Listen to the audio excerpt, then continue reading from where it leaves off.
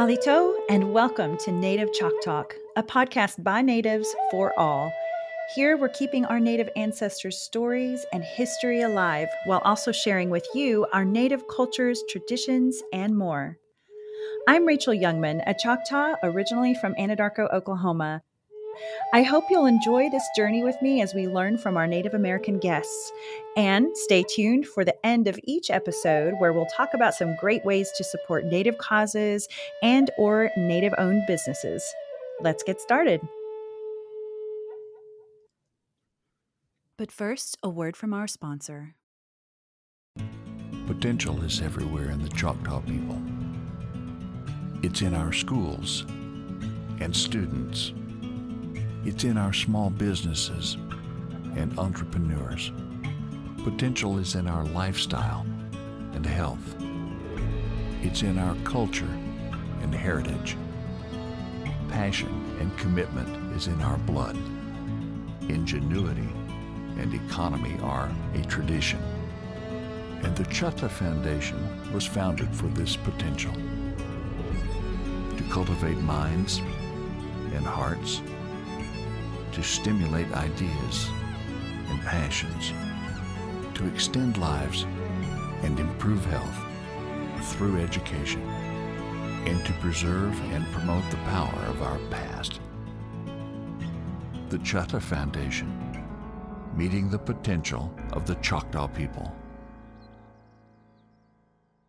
An epithet that early 20th century anthropologist John Swanton used of Meshulatubby was last great chief of the Choctaw. He was about 6 feet tall and quite corpulent. He possessed a lively, cheerful disposition, and as all fat men, was good-natured and would get drunk. He was a noted chief of the Oglafalaya clan, Long people, and possessed a black, keen, penetrating eye and a lowing yet meditative brow. This is a compilation of quotes from John Swanton, Peter Pitchlynn, and my guest, Stephen Hunter, the 5th great-grandson of the notable Chief Meshulatubby.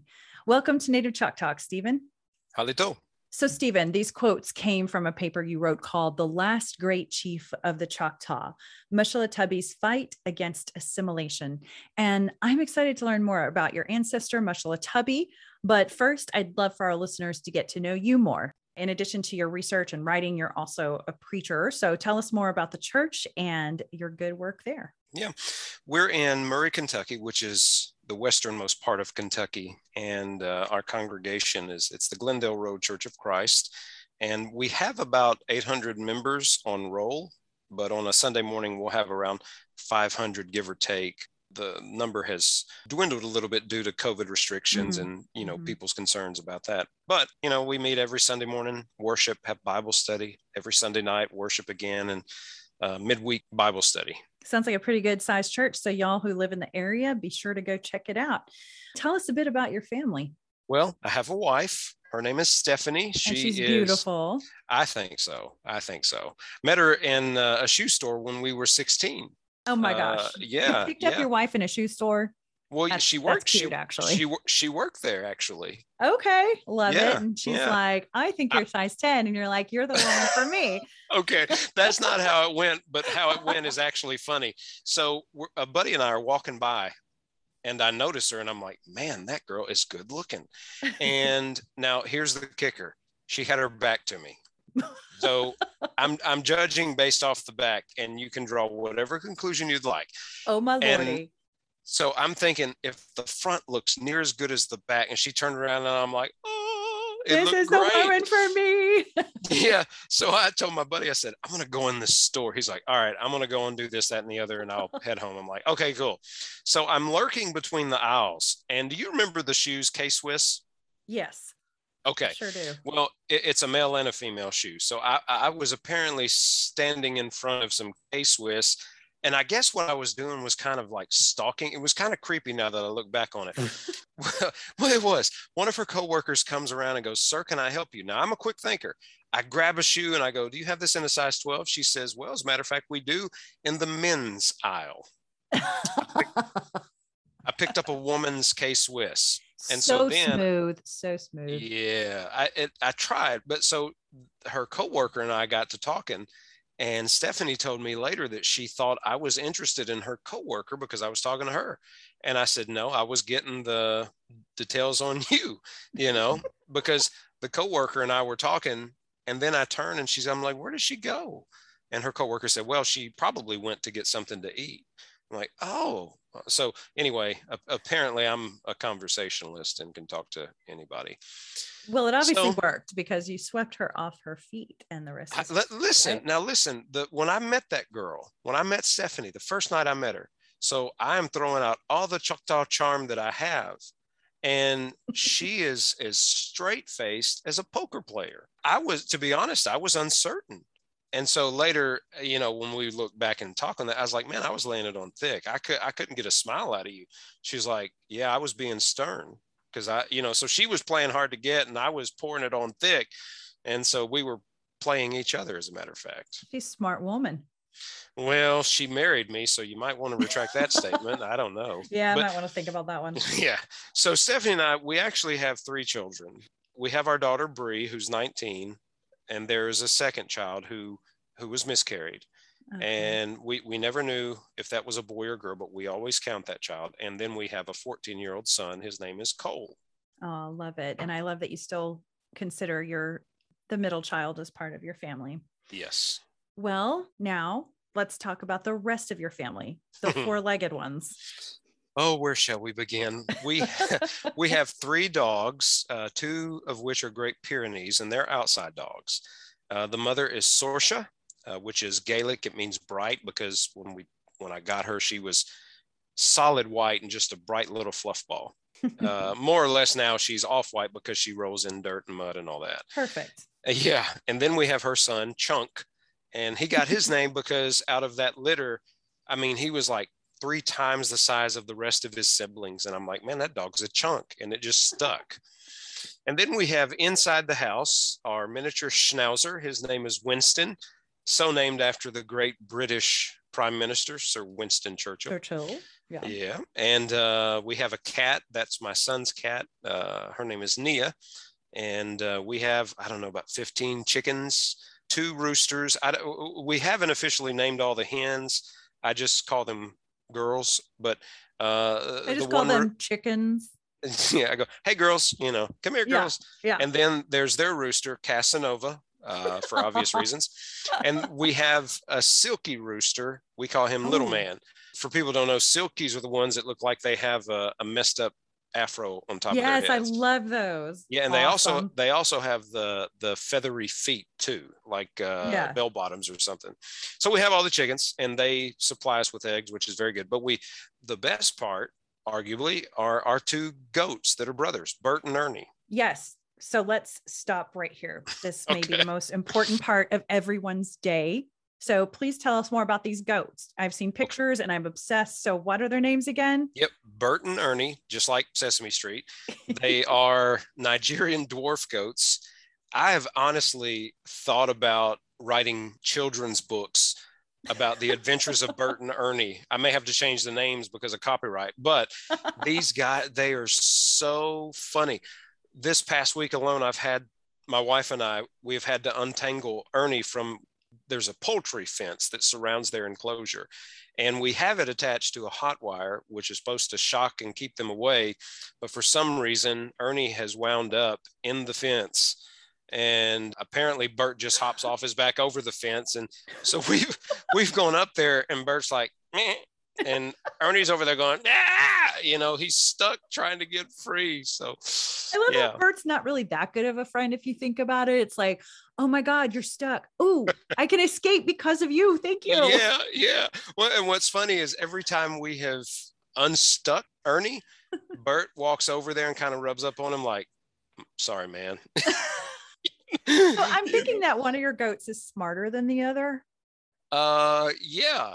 And just depending on the day, it depends which one it is. So. I'm obsessed with these goats. They're so funny. You tell me these stories of things they're doing, and I'm like, I can just picture it. In fact, I wish that we could just spend the rest of this episode on the goats because that would be cool. But maybe we'll do that in another one. We'll just talk about goats. The Nigerian dwarf goats in Kentucky.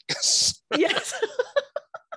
Oh Well, so boy. please tell me you're going to send me some photos so our guests can see Bert and Ernie and the rest of the zoo at your house. Yes, but they're not for sale. They're mine. Okay. You can Well, look, but you can't have. now you also have kind of a wish list of more animals, right? Yeah, I would like to have a pet raccoon and a pet owl. You know, you get on Instagram, you see these videos with pet Yes. raccoons and owls, and I'm like, I want one, but the raccoons around here prefer to prey on my chickens, so I've had to really fortify their Oh, pen. okay. Yeah, and the owl, we have several owls here nearby, but they keep high. They don't want to come down low, so I can pet them. I wonder So why. Well, you had me at goats, but add a raccoon and an owl, and I'll be coming over to Kentucky to hang out with the Hunter yeah, family. So, all right. So we've got the zoo at the Hunter house, and tell me more about where you live in Kentucky. I love Kentucky. yeah, Murray, Kentucky is where we live. It's almost at the farthest western point of Kentucky, almost. A few years ago, we were voted, I believe it was in USA Today, we were voted the friendliest small town in America. But people that may be like more inclined to MBA, they will know us as the university town that Ja Morant played at. Ja Oh, Morant is currently a player for the Memphis Grizzlies, and he was drafted. He was the number 2 pick. I forgot who the first was, but he went from Murray State University to the Memphis Grizzlies, which is good because Memphis is only 3 hours from us. So a lot of the Murray State fans will go down to Memphis to watch him play for the Grizzlies. oh, nice. Yeah. So, but actually, where we are in Western Kentucky, it's called the Jackson Purchase area, due to a certain president that most of us Native Americans don't like, named Andrew Right. Jackson. But this Yes. land where we live, it used to be Chickasaw territory. Okay. Yeah. But we do know that there were people here, settlers were here as back, at least we know as back as far as 1834, if not sooner. Great. Yeah. It sounds like there's a lot of good history there in Kentucky, so much. And we'll talk about your least favorite president here in a little bit too. So, and even though you're on what used to be Chickasaw land, you're from what tribe? Mississippi Band of Choctaw. Woohoo. And who is your chief there? Chief Cyrus Ben. Okay. And I was reading that he was sworn in as the youngest chief elected at age 41 in Mhm. 2019. So congrats to your chief. That's awesome. And speaking of chiefs, I'm excited to learn more about your grandfather, your great, great, great, great, great. That's 5 greats. Grandfather, Chief Mushalatubby. And I've always known of him, but when I read this, the paper that you wrote, you actually shed so much more light on him and his life and his turmoil over both the traditional ways and the new ways. So it's super fascinating. I think our listeners are going to love this. So let's delve in. Well, to put it very, very simply, he was a minor character within a larger story. But, I might say he's not as minor a character as what he is often portrayed as in books and articles written about the Choctaw. Yeah. And I think it's interesting that you point that out, that minor character within a larger story, because he truly had some hard decisions to make and influences that he had to carry through. And I don't envy him. No, I don't either. Because, see, here's the thing. He lived on the precipice of the ancient and the progressive ways. And he was one of the 3 great traditional Choctaw chiefs, or Minkos. And he went into exile with the Choctaw people, whereas the other 2 passed away before that exile. Mm. So he's regarded as a true Choctaw patriot. He was a man of stunningly strong character, and he faced down with enormous strength and determination the advocates of assimilation. And he led his people to maintain the traditional ways. So that's largely what he is known for. Wow. Sounds like a grandfather you could be very proud of. So let's start at the beginning, way back to when the Choctaws were first welcoming settlers. Mm-hmm. Well, the Choctaws were obviously welcoming, incomers before the United States was ever a country. Of course, a lot of people know about Christopher Columbus. What they don't know is he never set foot on our continent. He actually thought he was in India, but he was in the Bahamas. And so that's why we are called Indians, is because of that. So that's in the late 15th century. Then in the 16th century, you have Hernando de Soto, who was Spanish, and he encountered our people, and the Spanish took some of the area to live in, to trade in. And after the Spanish came the French, and after the French, the English. Then you have the Revolutionary War, and now you have the Americans. But we had treaties and traded with the Spanish, the French, and the English. And so we were sort of accustomed to being hospitable, if you will, and welcoming to strangers and outsiders. But it wasn't a territorial dispute as much then. It was more of a, hey, you guys are here? Great. You have these things? Great. We have these things. So it was a barter system. Right. They weren't maybe worried so much at that time that they were just coming to take their land. Is that accurate? Exactly. There was some colonization tendencies, but, our people, the Choctaw, were very amenable to some of their customs and their culture, so we would look at it and we'd go, I like that about you. I'm going to adopt it as a part of me, and so we were the type of people that when we encountered outsiders, if we saw something that they did that we thought was a better way of doing things, we would do that too. It wasn't black and white. It was like, hey, that's a good idea. We should start doing that. So what were the Choctaw like overall at that time? They were primarily agricultural and peaceful. That doesn't mean that we never had skirmishes or fights, but as a generality, we were rather peaceful. Of course, hunting was big. In the warmer months, we would eat squirrel and rabbit. In the larger months, deer and bison. The larger month, the cooler months. And so we would trade and barter with the animal skins, but also we gave of ourselves. So if in each of the agreements and trading agreements we had with the Spanish, the French, and the English at those respective times, we gave our allegiance. So we would fight with them as their allies against their enemies, whoever that would be. But it was good for us because you got the Spanish, the French, and the English, who control various portions of the country at one time. And so we can use this competition among them for our advantage, as did most tribes. Smart. And I've always thought of the Choctaw as very smart, very businesslike in everything that they did. So the Choctaw, along with other tribes, were hunting and trading, and, as you said, forming these alliances with the Europeans. And then in 1770, it was the eve of the Revolutionary War, and a very important person was born. That's right. In 1770, Mashalatubi was born. And so after the Revolutionary War, Choctaws are now trading with the United States as well as the individual states. And that's a distinction that's important, because you have the United States, but the individual states in that time before the Civil War retained an enormous amount of sovereignty over and above the federal government. So just to be doing business with the United States, you can't think that that encompasses everybody. We would work with the federal government, yes, but we also had trading partnerships with the individual states. Such a good point, and a thought that I'd never really contemplated, really. So because the United States had formed, there arose a new so-called issue that needed to be addressed: what to do with the Indians. Exactly. The newly formed United States government, they began meeting with indigenous peoples.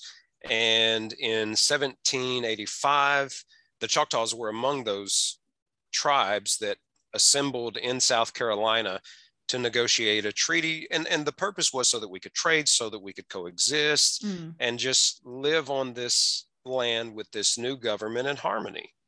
So is it safe to say then that the first treaties were around trade then? Yeah, some of them were. It was mainly for trade, but there were other perks. And you have in 1786, you have the Treaty of Hopewell that was signed, and the agreement in that treaty with the Choctaw and the Chickasaw, it contained 11 articles. But when you read it in its entirety, you go, it almost seems like our ancestors were somewhat fleeced. Okay, so what did that mean then for the Choctaw, these treaties with the 11 articles? One of the if you read it, the overarching thing that when I read it, I was like, boy, that's concerning. The Choctaws agreed to be subordinate to the United States. And so that meant that United States law took precedence over our own. Now, we didn't have a written system of law at this time. We had a traditional understood spoken law. But even within the nation, if there were, say, Americans that were within our territory that broke the law, we could not execute our form of justice on them. They would have to be returned to their respective states, to the republic, or whatever the case would have been. Mm-hmm. Do you even think they knew what they were signing at the time? I mean, even my great-great-grandmother couldn't speak much English, and she would sign documents with an X for signature because she couldn't sign her name, as we see in a lot of these documents. And that was in the late 1800s. So here we are in the late 1700s. I can't imagine they always knew what they were getting into. Right. One of the things that I've had to do before is preach through a translator. And I would imagine that they had someone who might have known enough English that they probably translated between the two parties, but it probably wasn't as clearly understood by our ancestors as it was clearly understood by the Americans. Mm-hmm. They also became under obligation to report any activity deemed harmful against United States interests. So it was almost kind of like we were a vassal state.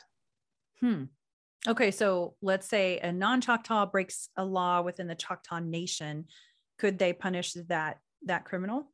They could not. They could not. Oh. And for those listening, at the time, the Choctaw Nation was in Mississippi, Alabama, Louisiana. So we're talking before the removal. But the lawbreakers were brought back to their respective states, and that's where they would suffer trial and punishment. So the treaty's aim was a peaceful relationship between the tribes and the United States. But technically, when you read it, it benefited the United States a lot more than it did the tribes. Surprising. Oh, yeah. and some of the language, and maybe I'm reading too much into it, but look up the Treaty of Hopewell and read it for yourself. But it really came across as the United States viewing specifically the Choctaw, and I'm sure the other tribes as well, but as inferior and needing this new republic as their lord. So, those are my words. No, that's interesting. I mean, you read it. So is it a big document, by the way? It's not too bad. It's not a Stephen King novel. I mean, you can get through it in a few minutes. But just as scary. I noticed in your paper, you mentioned the Spanish had control over a lot of land before the U.S. became a country, and that included the Mississippi River, right? Correct. Yes. At this time, most people have heard of the Louisiana Purchase. Mm-hmm. And if we think about the Louisiana Purchase, we think about the state of Louisiana. But the Louisiana Purchase was the state of Louisiana and a huge swath of land west of the Mississippi up to Indian Territory. So, folks in Oklahoma, that was the Louisiana Purchase. So if you want to Google a map of that and look up what that was, it was a huge section of land. But anyway, President Thomas Jefferson wanted the U.S. to control the Mississippi River for defensive purposes and also to have a border and a front against the Spanish. Now, this was before the Louisiana Purchase because, see, the Spanish had control of the Mississippi River, and so the Choctaws continued their relationship with them. So Jefferson would use the welcoming disposition of our ancestors to benefit the United States, but also to obtain their land, because Choctaws knew very little about economics, and Jefferson used this ignorance to the country's advantage. So what he would do, he would urge trading companies to establish their trading posts throughout our territory, and they would extend credit to our people. So as the debt accrued and reached a point where creditors demanded payment, obviously we had no cash on hand. We had no silver, gold, any legal tender. We weren't used to doing business that way. So the government would step in and go, hey, we'll take care of your debt. And so in order to take care of your debt, we want some land. Hmm. Now, not Wow. everybody got credit, but the chiefs did. The Minkos, their chiefs, and what a lot of people may not know, you have the three chiefs that were over the entire tribe, over their each districts, and then within villages you had chiefs, you had a war chief, and so forth. So there are a lot of chiefs, but Mm-hmm. they were given credit, the interpreters and Choctaw traders. So a lot of these, because the chiefs would always look out for their people. Mm-hmm. So they would probably accumulate huge debts because some of the goods they would pass on to their people. And the tab got real high. And it was a scheme by the government, and it was concocted by the mind of Thomas Jefferson. So sad. So speaking of chiefs, who was the chief at this point? Well, at this time it was Homastubby, who was Mushalatubby's uncle. And now I will give the caveat that some sources say it was his father. So why do I That is say father uncle things. yeah. I mean, like a lot of people in our community will say cousin brother, or Yeah, it's like, which one is it? You never find uncle. out, right? Hey, uncle. Hey, Well, uncle. the tribe was matrilineal, so typically, anything like that, Yes. Yeah. Mushalatubby would have ascended through his mother's brother, because the tribe, and there's far different from Western civilization and the patriarchy. We Mm-hmm. actually did it right. The women had the power in the tribe. Yeah. Uh, Yeah. but Hamastabi was a chief, and he was party to several negotiations with the United States, as well as the other Mingos. There was the Treaty of Fort Adams in 1801. We gave away 2 million acres to satisfy debts then. There is the Treaty of Hobokentupa, if I said that correctly, in 1803, and we gave up 1 million acres then. So far, we're up to 3 million acres they've got.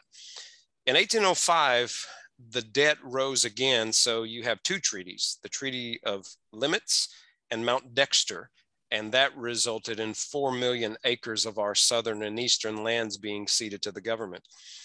And at that time, the government agreed to pay our debts. So they gave us $50,000. 48,000 of those dollars was used to discharge the debt. That's a lot of debt.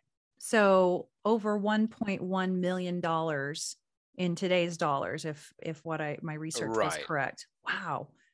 And it sounds like a lot of land was also given up. So how much land was ceded during Jefferson's presidency then? During the Jefferson presidency, which was the first decade of the 19th century, nearly 8 million acres from Mobile, Alabama to southern Mississippi became part of United States territory. You have to wonder too if the Choctaws thought, so we're giving up all this land, and what are we getting in return? Mm-hmm. Just now, Homastubby. So he died, was it 1809? Correct. That's the same year that Jefferson's presidency ended. Okay. And I suppose I can guess who became chief next, Mushalatubby, right? Yes. He succeeded his uncle around this time, and this was when the borders of the nation had moved inward due to these debts incurred and the inability to pay. So that cycle of debt wouldn't change with him, because after his uncle's death, Mushalatubby assumed responsibility for his uncle's debts, and he continued those same habits. So it really, the way we do business today, we're like, how could they fall for this? Yeah. But they had no notion of this sort of economics. That's how the Europeans had always done things, or how they had done them for so long. We would barter, and so when we're getting all these goods and giving nothing in return, it's kind of like if you use a credit card or a debit card. You keep swiping that thing, and before you know it, you're like, wow, I've spent that much. So tell me more about your grandfather, Chief Mushalatubby. So he was one of 3 full-blooded chiefs who oversaw the Choctaw Nation. The other 2 were Pushmataha and Apunkshanubi, and they served with his uncle Homastubby and also with Mushalatubby. So each of these chiefs oversaw different districts across what's now Mississippi, Alabama, and Louisiana. Now, Mushalatubby led the Northeastern District, which was the same one that his uncle had led. Okay. And then, as you even mentioned earlier, there are villages within the districts, right?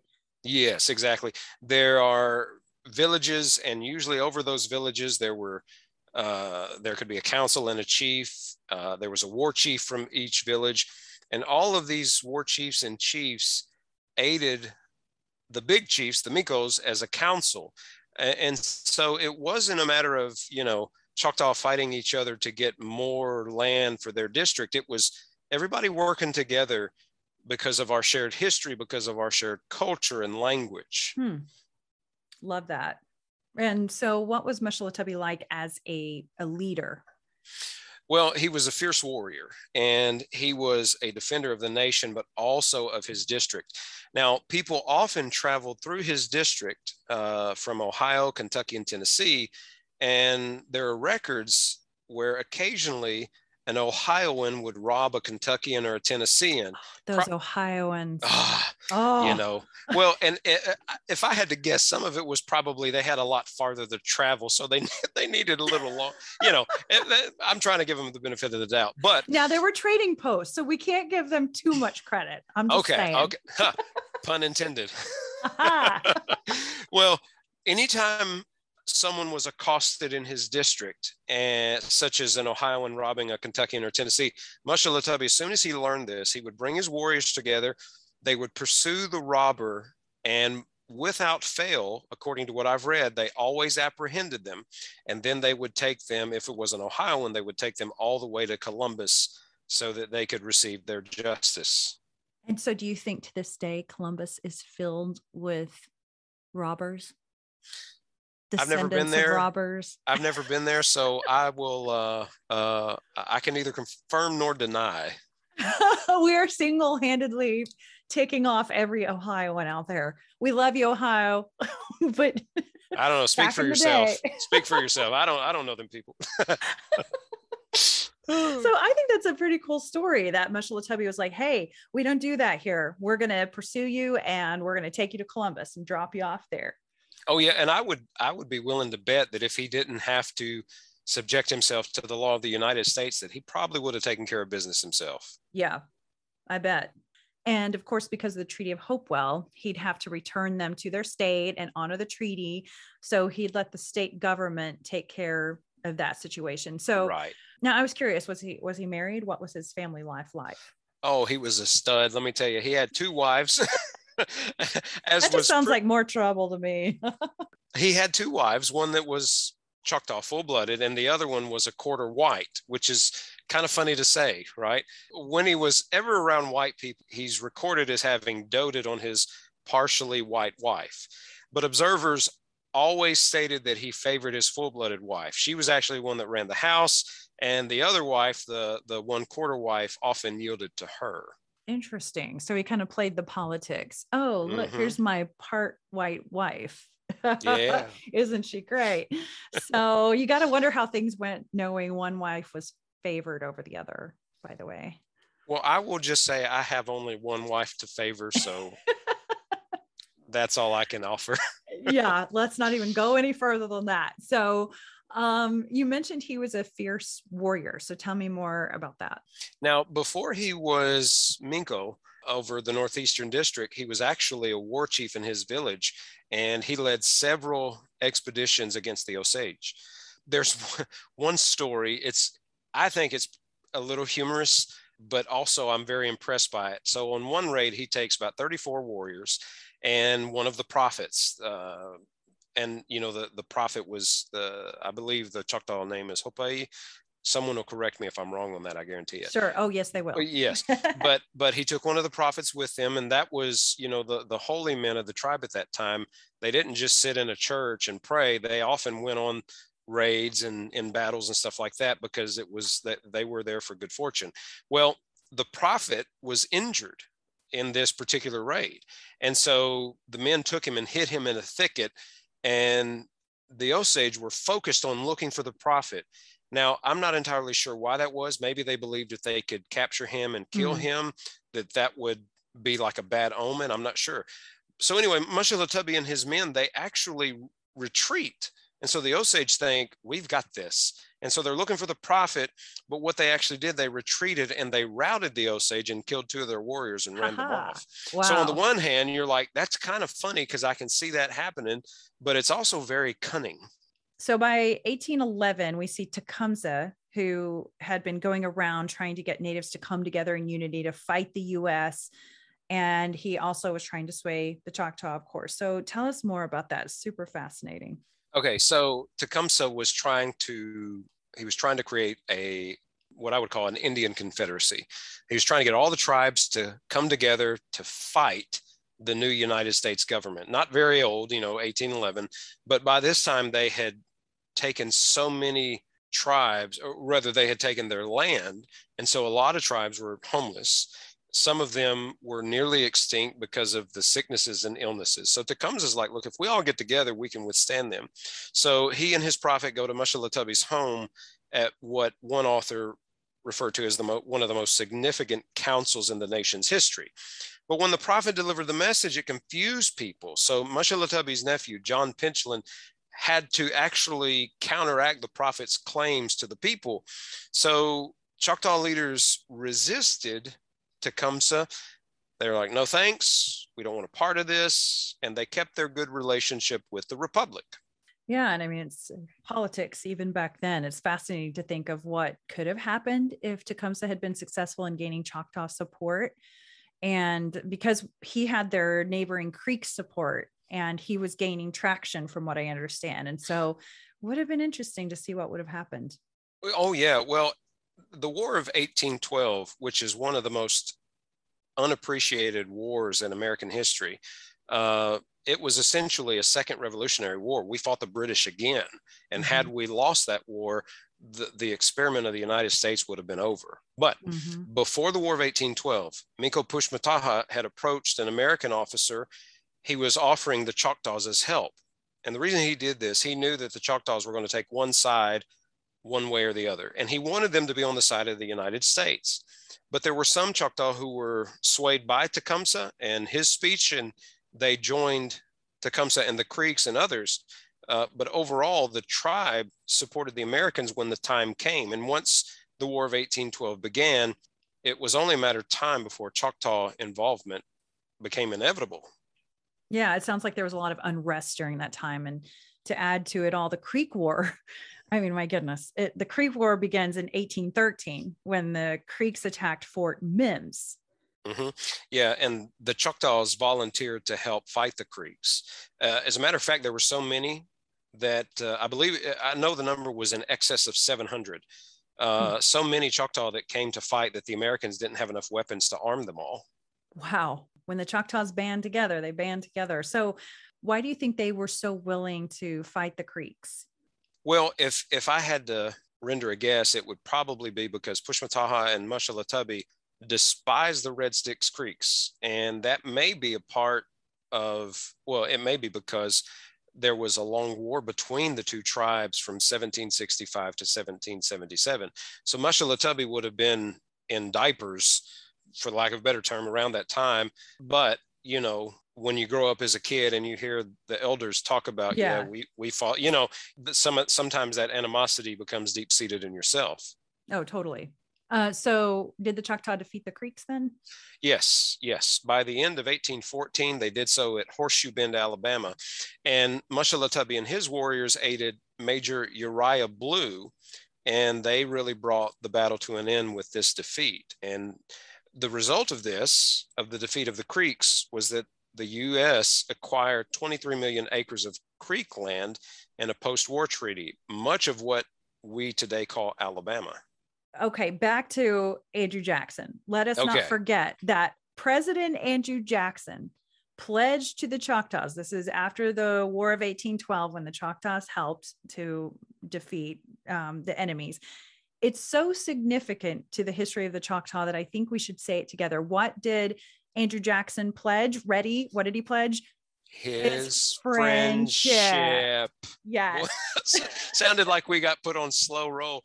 Yeah, no, he pledged his friendship to the Choctaws. Oh my God. I'll say it again. President Andrew Jackson pledged his friendship to the Choctaw for their help in the War of 1812. We'll come back to this in a moment, so stay tuned, listeners. So what happened to the few Choctaw that had chosen to join the Creeks during the war per Tecumseh's endeavors?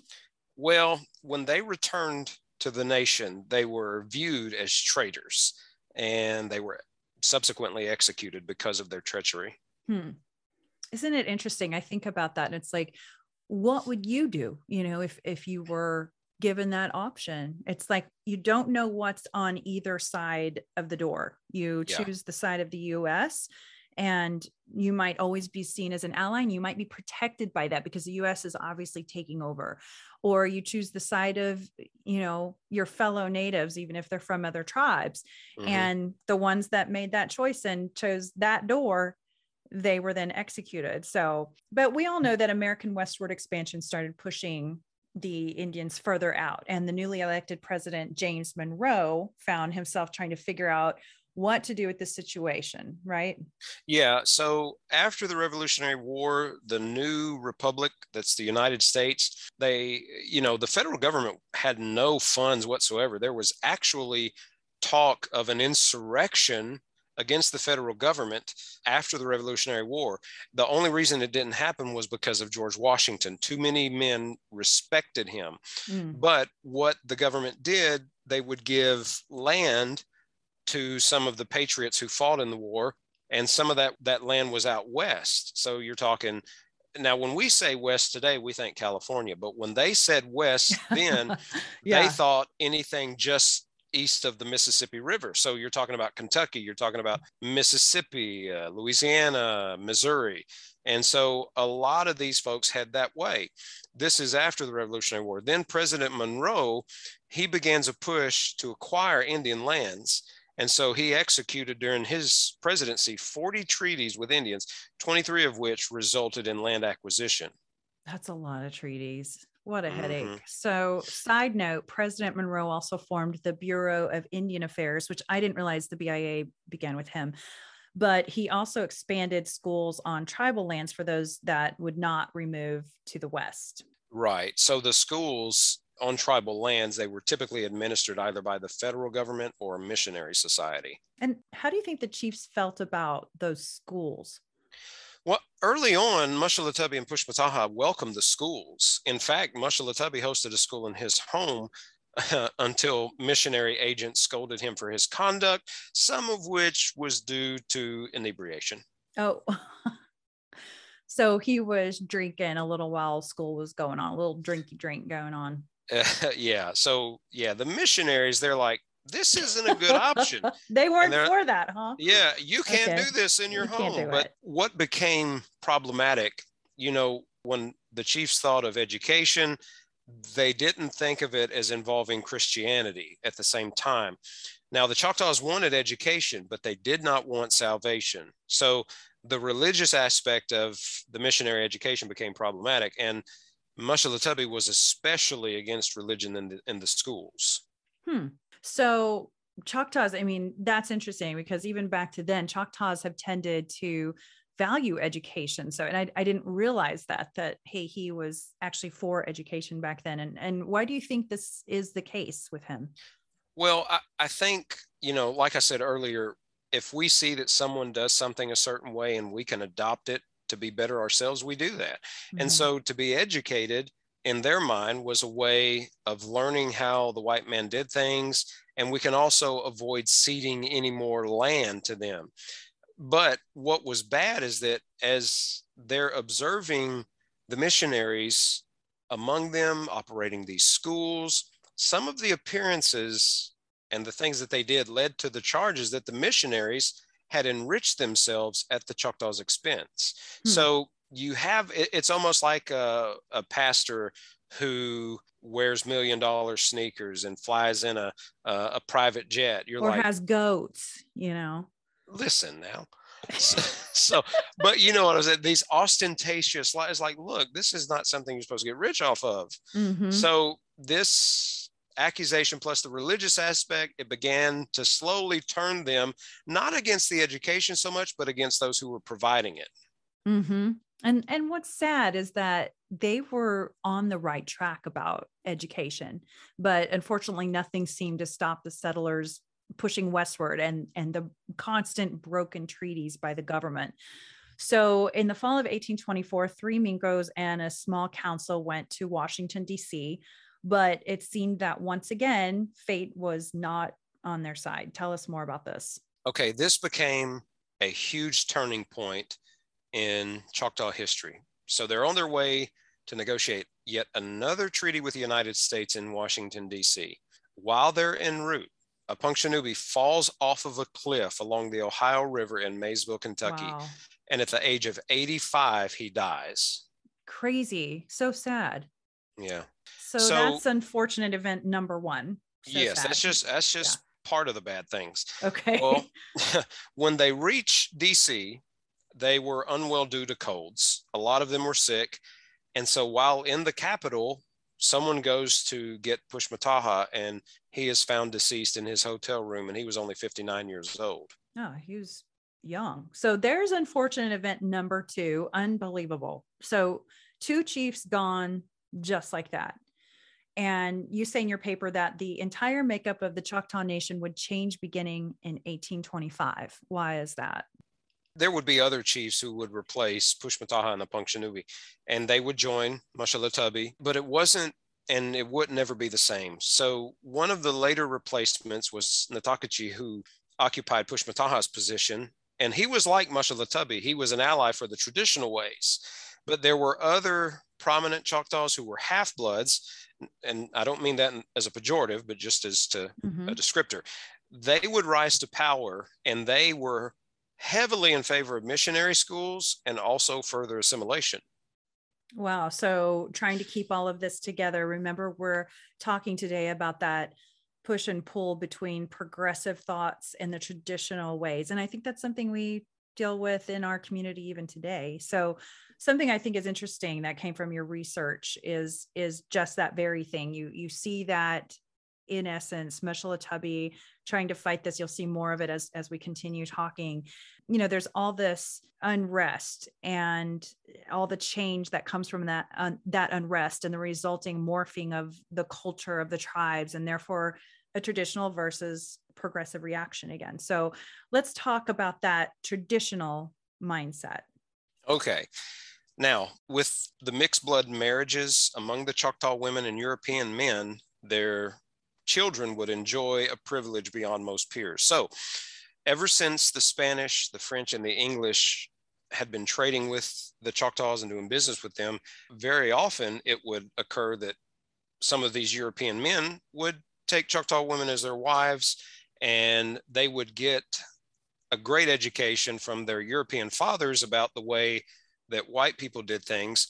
But because the tribe was matrilineal, some of them would also ascend to positions of leadership, of prominence. One such half-blooded leader in the tribe was David Folsom. There's also another popular name that a lot of Choctaw will be familiar with is LaFleur, Greenwood LaFleur. He was a half-blood. And both of these guys wanted to expand the network of missionary schools on the Choctaw land. But Mashalahtubby did not. He didn't want more schools because their culture, which was Christianity, often was very critical of Choctaw life and its ways. So he wasn't against the education, he was against the Christianity. Exactly, because from the missionaries' point of view, they're trying to proselytize the Choctaw. And so in order to do that, they disavow some of the customs of the tribe, some of which we still even hold dear to this day, such as our dancing and ball playing.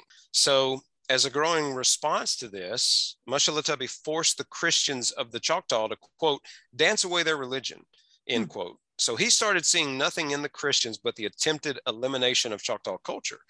And the Christian religion and the deterioration of his culture, it became one and the same. So, but here he loathed Christianity, but he often accepted the people who espoused it. So he opposed the ministers, not because of their race, but because of their religion. And he reminded his fellow Choctaws that he had always predicted that the introduction of Christianity would ruin the Choctaws. And so he witnessed a slow erosion of his people and the society to which they were accustomed. So now he opposes missionary schools on tribal land because of a quarrel with management. There's a part of me that wants to go, Chief, you were drunk, but still, he's the chief.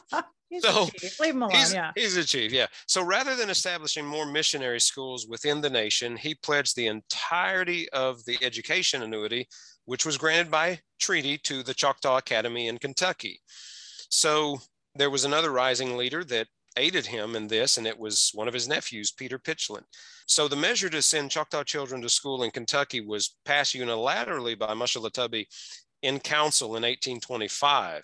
Now, remember, you have two other main chiefs, Mingos, and that becomes problematic a little bit later on. But so anyway, this newly enacted treaty didn't specify that the school had to be on tribal land. And so Mushelatubbee is like, hey, I can exploit this. And so he did. So, but here's the thing. Most of those who attended the Choctaw Academy in Kentucky, they were already promising graduates of the mission schools, and many of them were relatives of the Mingos. Years later, the Choctaw would come to despise both the Choctaw Academy and the missionaries because of their attempted cover-up of sexual abuse. Oh, wow. So that's something, we hear about missionary schools to this day, especially what's happened in Canada. But in 1826, because he made this decision alone and he committed the education annuity to the Choctaw Academy, there was a civil war that nearly occurred within the Choctaw Nation. Greenwood LaFleur was not pleased that he acted solely in the interest of the nation. However, the other traditionalists, Natakachi, learned that LaFleur was angry, and LaFleur was going with some of his braves to confront Mushelatubbee. So Natakachi, yeah. So it is like an old Western showdown. So Natakachi and his warriors, they go out to meet LaFleur. So you've got these two chiefs who have their warriors behind them. And as they're getting near Mushelatubbee's home, presumably for LaFleur to wage war against him, Natakachi and his men met LaFleur and his braves. Now, I'm picturing this as I read it. This was an eyewitness account. I believe actually this is what LaFleur himself wrote about that occasion. He says that as they are approaching one another and notice one another, Natakachi holds up his hand to stop his men. So they all stop. And LaFleur and his men stop as well. So, okay, so they're facing one another, though they're far apart. So Natakachi walks to LaFleur with his warriors waiting behind him. And so whatever the distance was, he walks about midway and he stops and he holds up both of his hands to reveal that he's unarmed. And then he folds his arms across his breast. And LaFleur said that he had done so, quote, with calm and dignified silence, looking with fearless eyes, end quote. So if you picture this, Natakachi, he's like, look, I ain't scared, you know? I mean, right. And so LaFleur approaches Natakachi, and as he gets close enough, he extends his hand to greet him. And luckily, Natakachi reciprocates. And so friendship is restored and civil war is avoided. Now, the other Mingo, or one of the others, Folsom and Mushelatubbee, they also reconcile, but they remain bitter towards one another for some time. And so you have all these chiefs, you know, Mushelatubbee doing what he believes is in the best interest of his people because he sees what's happening, what's occurring slowly before his eyes. Wow. What a story. That calm and dignified silence, looking with fearless eyes. I love that. Yeah. The chiefs coming together. I mean, what, don't you wish you had a time machine? We could go back and watch that moment, because I'm sure the Braves behind them were like, oh my God, what's going to happen? Well, and I believe that was Greenwood LaFleur or David Folsom's account of that meeting. I think it was LaFleur because, and I'm going off memory, I remember reading LaFleur saying that he was very hesitant to walk and meet Natakachi because Natakachi's warriors behind him were at the ready. So I assume that some of them might have had their guns already up and ready to fire if anything went sideways. So yeah, it's definitely a Hollywood-esque showdown. Yeah. And so brave. He was so brave to do this. He took the first step and was like, you know, let's settle this here.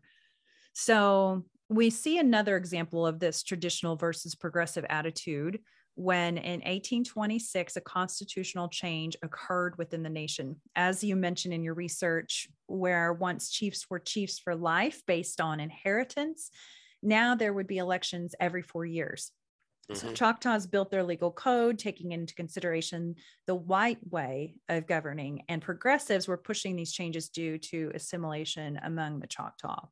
Right. And Mushalatubby is disappointed by these changes. Uh, he is not a fan of these. Mhm. So this was becoming an unstable executive over time. So David Folsom was elected as chief, and he ultimately deposed Mushalatubby, his own uncle.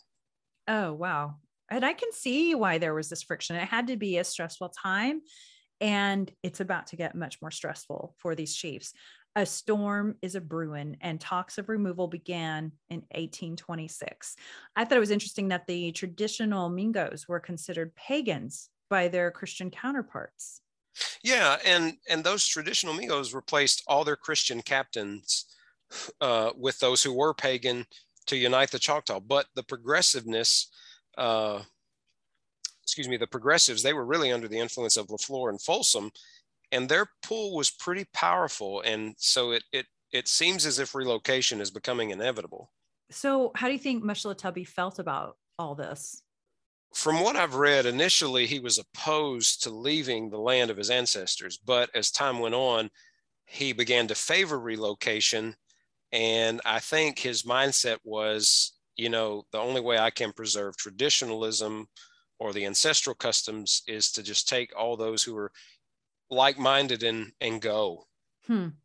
Well, it sounds like either way they were going to be pushed by a force greater than any of them. So it probably was a smart move. I mean, it was a force that came in and demanded immediate removal. Shall we say it together? Who was it? President President Andrew Andrew Jackson. Jackson. We got to work on I being in know. Let's sync. try it. Let's try it one more time. Ready? Okay. President President Andrew Andrew Jackson. I Jackson. think you're the one lagging behind. You were the Well, guy in school that messed it all up.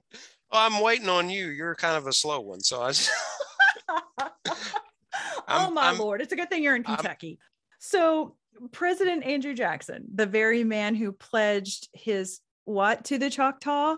Are we saying it together? Oh, we can. You want Okay. to? Okay, ready? 1, Two, 2, three, 3. go. His Friendship. friendship. See? But seriously, y'all, I once read a book that listed every treaty between the government and the Choctaws, and it wasn't a short book. And one treaty after another broken. It was just heartbreaking reading it. It was also a really boring book, but it was eye-opening at the same time, So this promise of friendship that a once seemingly grateful President Andrew Jackson made to the Choctaw that was broken at the drop of a hat, it really represents so much more. It's an example of the ongoing broken treaties that forever changed our tribe. So here's big man in town, President Andrew Jackson, and he sends Secretary of War John Eaton to go share the news. I mean, he couldn't even go look his once dear friends in the eyes and tell them that they'd have to give up everything and leave their ancestral homes. What a guy. So John Eaton, his little messenger guy, he heads on over to tell the Choctaw the big news. And how did that go? Well, short story is Eaton tells Mingo David Folsom that the Choctaws would have to migrate. And what would happen if they didn't? Oh, well, see, Mississippi had achieved statehood by this time, so the Choctaws would have to be subject to Mississippi law. Mm-hmm. And that was despite the treaties that existed between the United States and the Choctaw. And they said, look, the federal government can't intervene on your behalf. So he said, removal is the only option. You have to go and live outside the state's jurisdiction. Wow. So what's interesting too is that by this time, Mushalatubby favored removal, where Folsom was now against it. So Mushalatubby was elected as Mingo of the district. It's crazy. I want to know what time frame that was, where it's like, now you're chief, now you're not. Oh, you're chief again. Nope, now you're not. Yeah. It's crazy. Yeah. Well, in 1830, Mississippi declared that if anybody called themselves chief, they'd be fined and in prison for up to a year. Oh. And so those who once held high positions and were respected as chiefs were viewed just as Indians like any other. So this also brought about the abolition of tribal government. But interestingly enough, since Choctaws had received Mississippi citizenship, Mushalatubby decided to run for Congress. I'll read some of the words from Meshulatubby to the people of Mississippi. Fellow citizens, I have fought for you. I have been, by your own act, made a citizen of your state. I am a freeholder, nature my parent. I am unsophisticated in the walls of foreign nations or my own. In my youth, I was a hunter, in manhood, a warrior. I always battled on the side of this republic. My feet now fail in the chase, and my arm can no longer bear the burden of my bow. While in a state of nature, my ambition was alone in the shade, my hopes to be interred in the mounds of my ancestors. But you have awakened new hopes. Your laws have for me brightened my prospects. I know no man who has suffered more than myself. Whether you or myself, time will tell. I have been told by my white brethren that the pen of history is impartial, and that in after years, our forlorn kindred will have justice and mercy too. This, fellow citizens, is plain talk. Listen, for I have spoken in candor. According to your laws, I think that I am qualified to a seat in the councils of a mighty republic. I have no animosity against any of my white brethren who enter the list against me, but with Indian sincerity. I wish you would elect me a member of the next Congress of the United States. So, did he make it to Congress? Unfortunately, no, he did not. No surprise there. I mean, Yeah. These chiefs must have felt so powerless. I mean, where once they were the leader, they now held on where they could. They tried everything they could. They went from defending their tribe from warring tribes, something they knew how to do, to trying to defend themselves against a government they didn't understand. So now they've got this law thing coming against them, where before it was human strength and power and strategy, and now it's government, something they don't understand. So even when they tried to comply and assimilate, they still were outsiders in their own land. They would never be accepted, not with the color of their skin. So you've got Meshulatubby, who was technically a traditionalist and a so-called pagan, but he favored moving. Where was the feelings of the other chiefs at this time? Well, LaFleur was a Christian progressive, and he supported the removal. Now, David Folsom and John Garland, who were the other two Mingos, they resigned in favor of LaFleur being the sole Mingo of the tribe. So now you've got a Choctaw nation that was divided between progressives under Mingo LaFleur and the traditionalists under Mingo Meshulatubby, but both in favor of removal, right? Right. So Meshulatubby and Natakache were both full-bloods, and they took the name of the Republican Party and became even more anti-Christian. They denounced the one chief government using the rhetoric of Andrew Jackson and calling these three guys, LaFleur, Folsom, and Garland, quote, despotic. They were behaving as despots. So on the other hand, LaFleur continued exerting his power as sole chief, but his followers mainly consisted of mixed bloods and those under the influence of the missionaries. So we've got division among these two ways of thinking. And sometimes when this happens, civil war can come to fruition. Yeah, it almost did. When it was time for the mid-year annuities distribution, Meshulatubby and Natakache arrived to receive their subsidies, and they set up warriors in the area to prevent the Christian Choctaws from receiving their share. Wow. But the bad thing is LaFleur had a much larger and powerful team. So all that came with him asserted their authority, and they agreed not to wipe out Meshulatubby's group upon condition that he resigned as chief. So he agreed, but then when he got back to his district, he just kept acting as chief anyway. I love that. Okay, no problem. Back off, fine. I'll resign. Like, I'll placate you. Yeah. And then he just goes about his day as chief again. Just like he, brought in his whiskey into the schoolroom. Yeah. He does what he wants, okay? Hey kids, watch this. Right. Interesting guy. Like there's something so endearing about him. But okay, so then a date that we Choctaw all know came about, September of 1830. Yeah, it's actually precisely September 27th of 1830. So you can do the math. What is that, 111 years or two? I can't do the math, but you can. So 2021. I'm in sales. I don't count. Okay. We'll let everyone criticize our lack of math skills. But September 27th, 1830, the government and the tribes came together at Dancing Rabbit Creek in Mississippi. And the Dancing Rabbit Creek Treaty took place here, and that initiated the removal of the Choctaw from their homelands in Mississippi. Now, when Mushulatubby appeared at this event, he came in his military uniform. Now, he was granted a rank for serving the United States in the War of 1812. I'm not precisely sure what his rank was. I know Pushmataha was granted the rank of Brigadier General, but I forget Mushulatubby's. But anyway, he thought his uniform might grant him some esteem with the commissioners and Secretary of War. But he, Greenwood LaFleur, and Little Leader were the principal signers of the Treaty of Dancing Rabbit Creek. Again, I have to say it again. It's so sad. He showed up in uniform, hoping that might help in their negotiations. But they had to sign it. Ultimately, that's the route they went. And what did the tribe think of Mushulatubby for signing the treaty? Well, for that act, they hated him. You know, it's politics. The love of the people ebbs and flows. They hated him for it. So he gave up his role as chief to his nephew, Peter Pitchlynn. And he's like, okay, I'm backing off. And so the removal begins in the fall of 1831. I can't imagine how terrifying this must have been. Again, they were powerless. They didn't know what was going to happen next, and they're moving to this land that they know nothing about. Yeah, and well, Mushulatubby leaves his home with his people, some of his people, and his nephew is now his chief. You know, so you got this guy who was a war chief and had exploits as a war chief, and then he becomes Mingo of a district, and then he's the last traditionalist fighting assimilation, and now he has handed the reins over to the next generation. So tell us what you know about the experience of Mushulatubby and his people on their way to Indian Territory.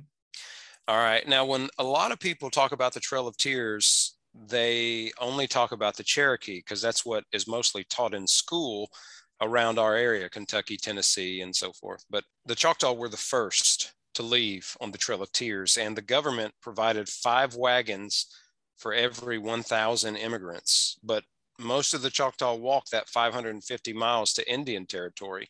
And when they reached Memphis, Tennessee, which was where they were to cross the Mississippi, the U.S. agent hadn't even booked a steamboat for them to cross the river. So they waited, and they're camping out in harsh winter conditions with only 1 blanket issued per family. You had one job. Job. Yeah. Sounds like a major lack of preparation. The bad thing was it was in the heart of winter too, and it was colder than it had been in that area in the past, based on what contemporaries had to say. Alexis de Tocqueville was a Frenchman and a scientist and historian, and he happened to encounter them and wrote about it. I'll read an excerpt from your paper of his writings. It was then in the heart of winter, and the cold ravaged that year with an unaccustomed violence. Snow had hardened the ground, and the river carried along enormous pieces of ice. The Indians brought along their families with them. They dragged behind them the wounded, the ill, infants who had just been born, and the old who were going to die. They had neither tents nor carts, but only some provisions and arms. I saw them embark to cross the great river, and this solemn spectacle will never leave my memory. One heard neither tears nor complaints among this assembled crowd. They were silent. Their misfortunes were old, and they felt them to be irreparable. All the Indians had already entered the vessels that were there to carry them. Their dogs still remained on the shore. When the animals finally saw that they were going away forever, together they let out frightful howls, and dashing at once into the icy waters of the Mississippi, they followed their masters swimming. Oh, it's horrible. It really is. I'm glad that we have that account, that firsthand account, because I think in his own words, you can picture it and just see how miserable it was, but also you can admire their dignity. But, you know, the journey wouldn't get any better from there. They would deal with low waters, with sicknesses, and obviously we've already seen poor planning on the United States part, and they had minimal shelter. And all that made traveling just harsh. So for those who did survive and didn't die of cholera and other issues, those people enter Indian territory and receive their rations. But you mentioned that the rations were often spoiled. The Choctaw were starving so badly that they would accept the food that the army had rejected. Wow. They would take anything at that point. So Yeah. we descendants of these Indians that survived the Trail of Tears, as people call it today, we came from survivors. It blows my mind sometimes. They lived and we're here because of them. So what's it like in their new lands? You would like to think that they get there and everything's just great, but there's still unrest. The agreement with the United States was that no Christian minister would enter Indian territory, and Mashalatubby discovered that there was a missionary that had gone ahead of the Choctaw to live in this new territory. So when that wasn't kept, he wrote to the president, and part of what he had to say was that, hey, we were promised during the negotiations that the missionaries wouldn't receive any more of our money. Neither do we wish for any of the present missionaries to go with us beyond the Mississippi. And he mentions that actually the missionary's name, Dr. Talley, he says, who is already settled on our land, must be ordered out. Now, in my research, Dr. Talley didn't leave immediately, but he does eventually go back to Mississippi because records indicate that he died in Mississippi in 1835. Wow. Dr. Talley's like, thanks. I came all this way, but okay. All right, I'm just going to turn around. Okay, I'm going to turn around then. And then what ended up happening to your grandfather? Well, around that same time that Dr. Talley died in 1835, there's a smallpox epidemic that afflicted the plains, and it wound up killing between 500 and 600 Choctaws, but Mashalatubby would die from it in 1838. It's interesting. He went through all of that, and then he died of smallpox, which, a lot of them did. And so ends a legend. If you think about it, these chiefs experienced so much once they were free in their territory, among their people, leading and guiding. Then they saw the changes coming and they tried to fight those changes, eventually learning they couldn't win, but they had to prepare as best they could and brace for what would inevitably happen. Ultimately, they were forced to migrate to Indian territory and they started an entirely new life. I can't imagine. I sometimes think about it and I'm like, did they lay there in bed sometimes at night and think about their lives before? And just having this, if you think about the stress when you just move to a new house or move to a new state or a family member dies, and the trauma that comes with, seeing a loved one die, or the stress that comes with moving. And these were human beings that had normal lives in Mississippi. They had farms, they had animals, they had friends, they had community, very strong community, and they were so uprooted. And then all of a sudden, it's got to be trauma that just passed down for a very long time. Because even when they got to Indian territory, they still didn't have easy lives. Well, and you mentioned that trauma. And what's interesting is that there are scholars of psychology and so forth who actually write about generational trauma, about how we who are alive today still bear the trauma of our ancestors. And interestingly enough, one of those said scholars is actually Choctaw herself. Katrina Walters, I believe her name is. She and I connected and have spoken a bit on Facebook. Yeah, you mentioned that, and I thought I'd bring that up for what it's worth. I need to get to know her too. Yeah. Well, and what else was interesting, I would have thought, based on how the whites treated him, that Mashalatubby would hate him. I really thought he would have. But what's so fascinating is that he was a firm friend of the whites till the day he died. No way. He even upheld the laws of this dominant society despite the personal cost. And a couple of years before he died, he had heard that some Choctaws had become hostile to the United States. And while he was in a tribal council, it's recorded as him saying, "It's enough to make my old heart bleed." Oh, wow. But that's surprising to me. Well, yeah, his life was such a paradox. I mean, on one occasion, he's for missionary education, but he hates it years later. He's in favor of the white settlers, and then he hates their ways. He accepts them, but he despises their Christianity and colonialism. So, Well, I mean, I think a lot of times people try to put people in boxes. Oh, if you're a Democrat or a Republican, you feel only this way or that way, when really, it's not always black and white. Sometimes there's gray areas here and there. So I'd like to read your words, which also includes a quote from Pitchland from A Gathering of Statesmen. In the face of detractors, his efforts to preserve the traditional ways pitted him against the progressives within the tribe and the machinations of the United States. He was tolerant toward Americans and those among his people who assimilated. Still, he did not want complete assimilation within the tribe. He unsuccessfully fought against the prevailing colonialism, but did all he could to preserve the traditional ways of the Choctaw. He stood on the precipice of his people's traditional and progressive ways. The culture he knew eroded because of colonialism. Considering the relationship between the Choctaw Nation and the United States before removal, a system of colonialism existed when he ascended to District Mingo that perpetuated a cycle, making relocation inevitable. As a fierce warrior, cunning statesman, and adamant traditionalist, Mushalatubby was well respected not only among his people, but the United States too. Mushalatubby was the sole remaining full-blood leader of a district, the only link with the Choctaw past. His passing marked the end of an era. He had been the leader of his people, sometimes in their good graces and other times not. He did what he believed was right, even if it meant doing it alone. He faced down assimilation and went with his people to a new land. He led, but he also followed.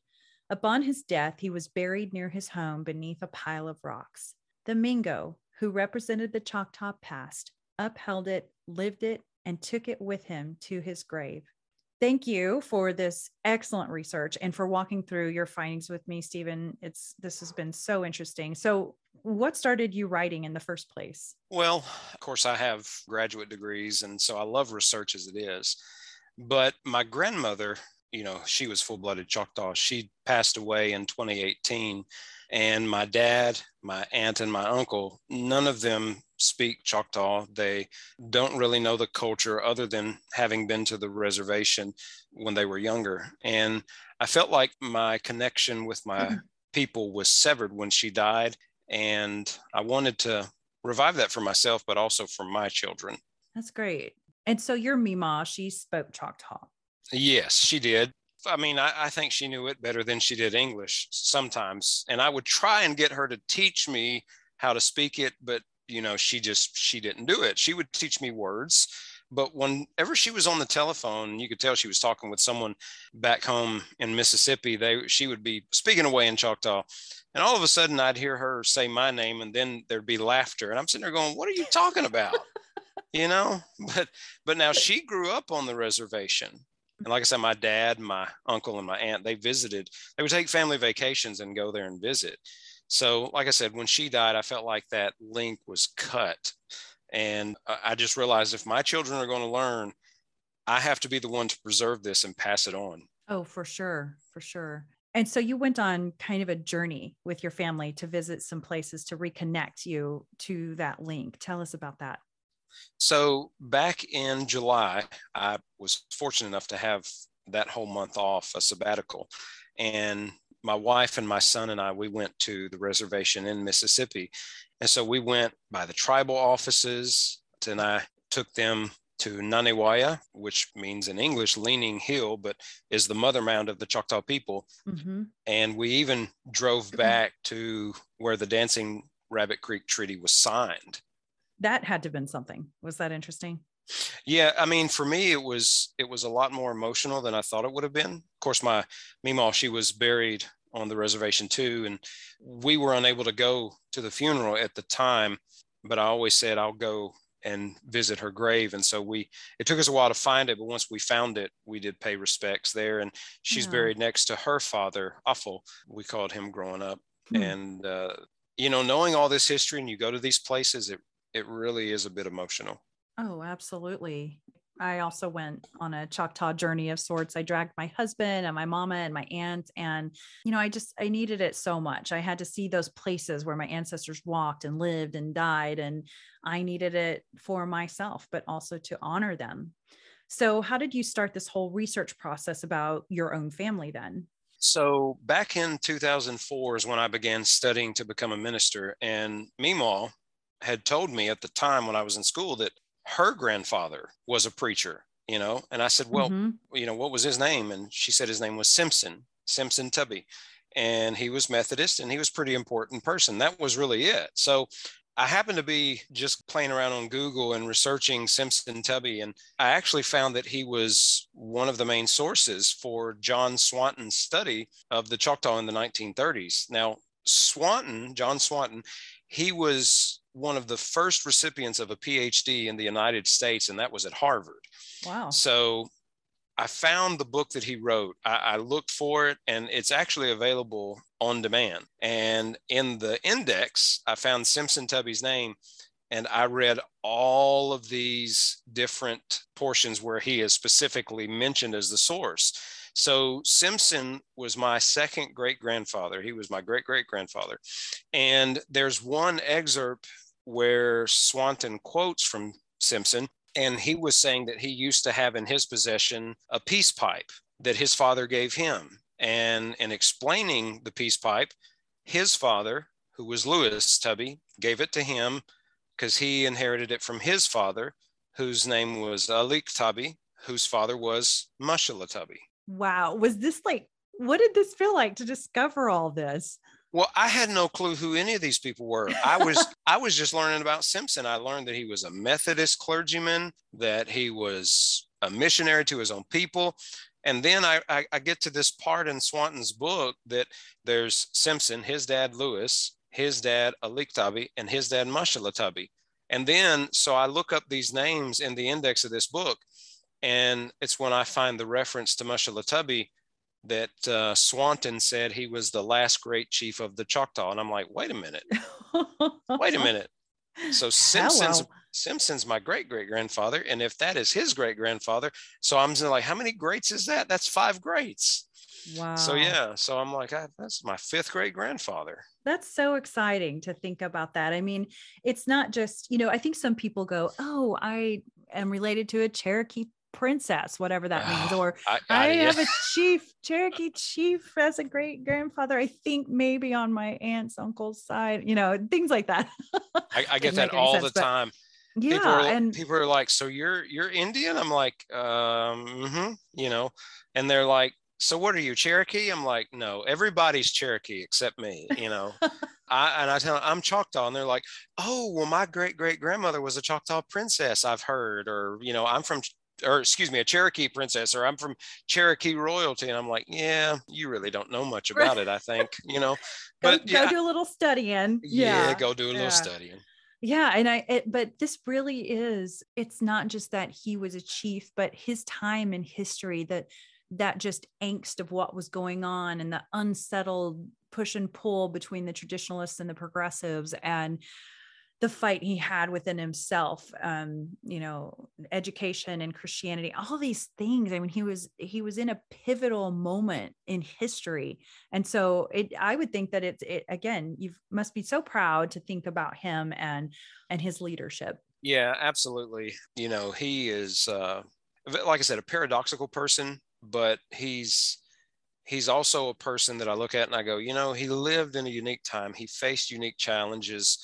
He did the best that he could. Was he perfect? No, none of us are, but he's my ancestor.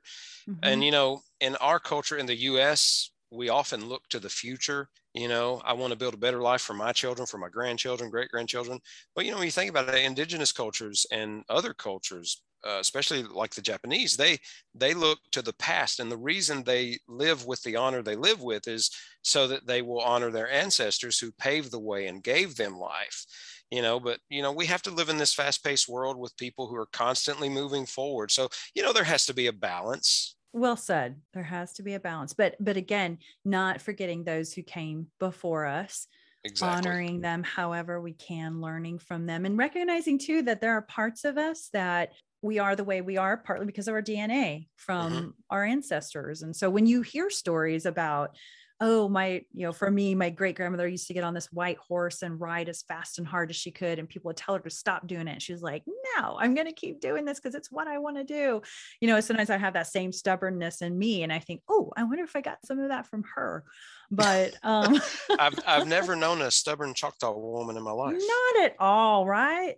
Thank you again so much for your time you spent researching and then sharing this with us. I was really excited to have a chance to read your paper and thought we have got to put this on a recording. So do you have any Native causes that you'd like to promote with me today? I would like to mention the Native American Indian Association in Nashville, Tennessee. Meemaw was very active, I believe, even on the board in the early years of this organization. And as far back as my memory goes as a child, every fall we would go to the powwow in Nashville that was organized by the NAIA, the Native American Indian Association. Okay. I love that. Okay. Well, I will be sure to put that information on my Native Chalk Talk Facebook page. And listeners, you can go to naiatn.org/powwow to learn more about, this great powwow. Looks like a lot of fun. And we can all think of your Meemaw when we go to that. And looks like they just had a powwow in October of 2021. So keep an eye out for 2022's events. And finally, are there any words of wisdom you'd like to share with us today? Don't eat yellow snow. Oh, that's good. Is that an Indian proverb? Sure. Yeah. I think Mushlatubby's looking at you going, really? He's like, that's the best you got? In all seriousness, I've really thought about that. The one thing that I would say is claim who you are. Ever since I was a child growing up, I had members of my family and even teachers and other folks, whenever you'd fill out a form or something that, what's your name, date of birth, your sex, what's your ethnicity. I used to always want to check Native American because I was like, I am, but I was always told, but you're not enough. You're more white than you are Native American. And so for years, I always checked Caucasian. And, I'm not ashamed to be Choctaw and white or of Scottish derivation, but I'm really proud of my Choctaw heritage. And I think one of the side effects of colonialism is the slow erasure of our ethnicities, our cultures. And that's why I'm on the quest to relearn, recover, and pass on to my children. It's because, yes, I am white, but I'm also Choctaw too. I am Native American. Very much so. And I think those are great words of wisdom for all of us. No, seriously, thank you. This has been an awesome experience to do this with you, and Yakuki. Yakuki. The Choctaw Nation has always provided a foundation upon which a future can be built. From our home in Southeast Oklahoma to a bingo hall that grew to be one of the largest casinos in the world. Today's summer school programs lay the groundwork for a love of learning. Small business programs support local economies. And with over 10,000 jobs created, Choctaw offers financial stability to tribal members and our neighbors. Together, we build success, because together, we're more. Thanks for listening to Native Chalk Talk. Be sure to join our community on Facebook, Instagram, Twitter, and LinkedIn. Simply search for Native Chalk Talk. That's Native, CHOCTALK. And check us out at nativechalktalk.com. Stay tuned for the next episode. You're going to love it. Yakoki. Thank you, my friends.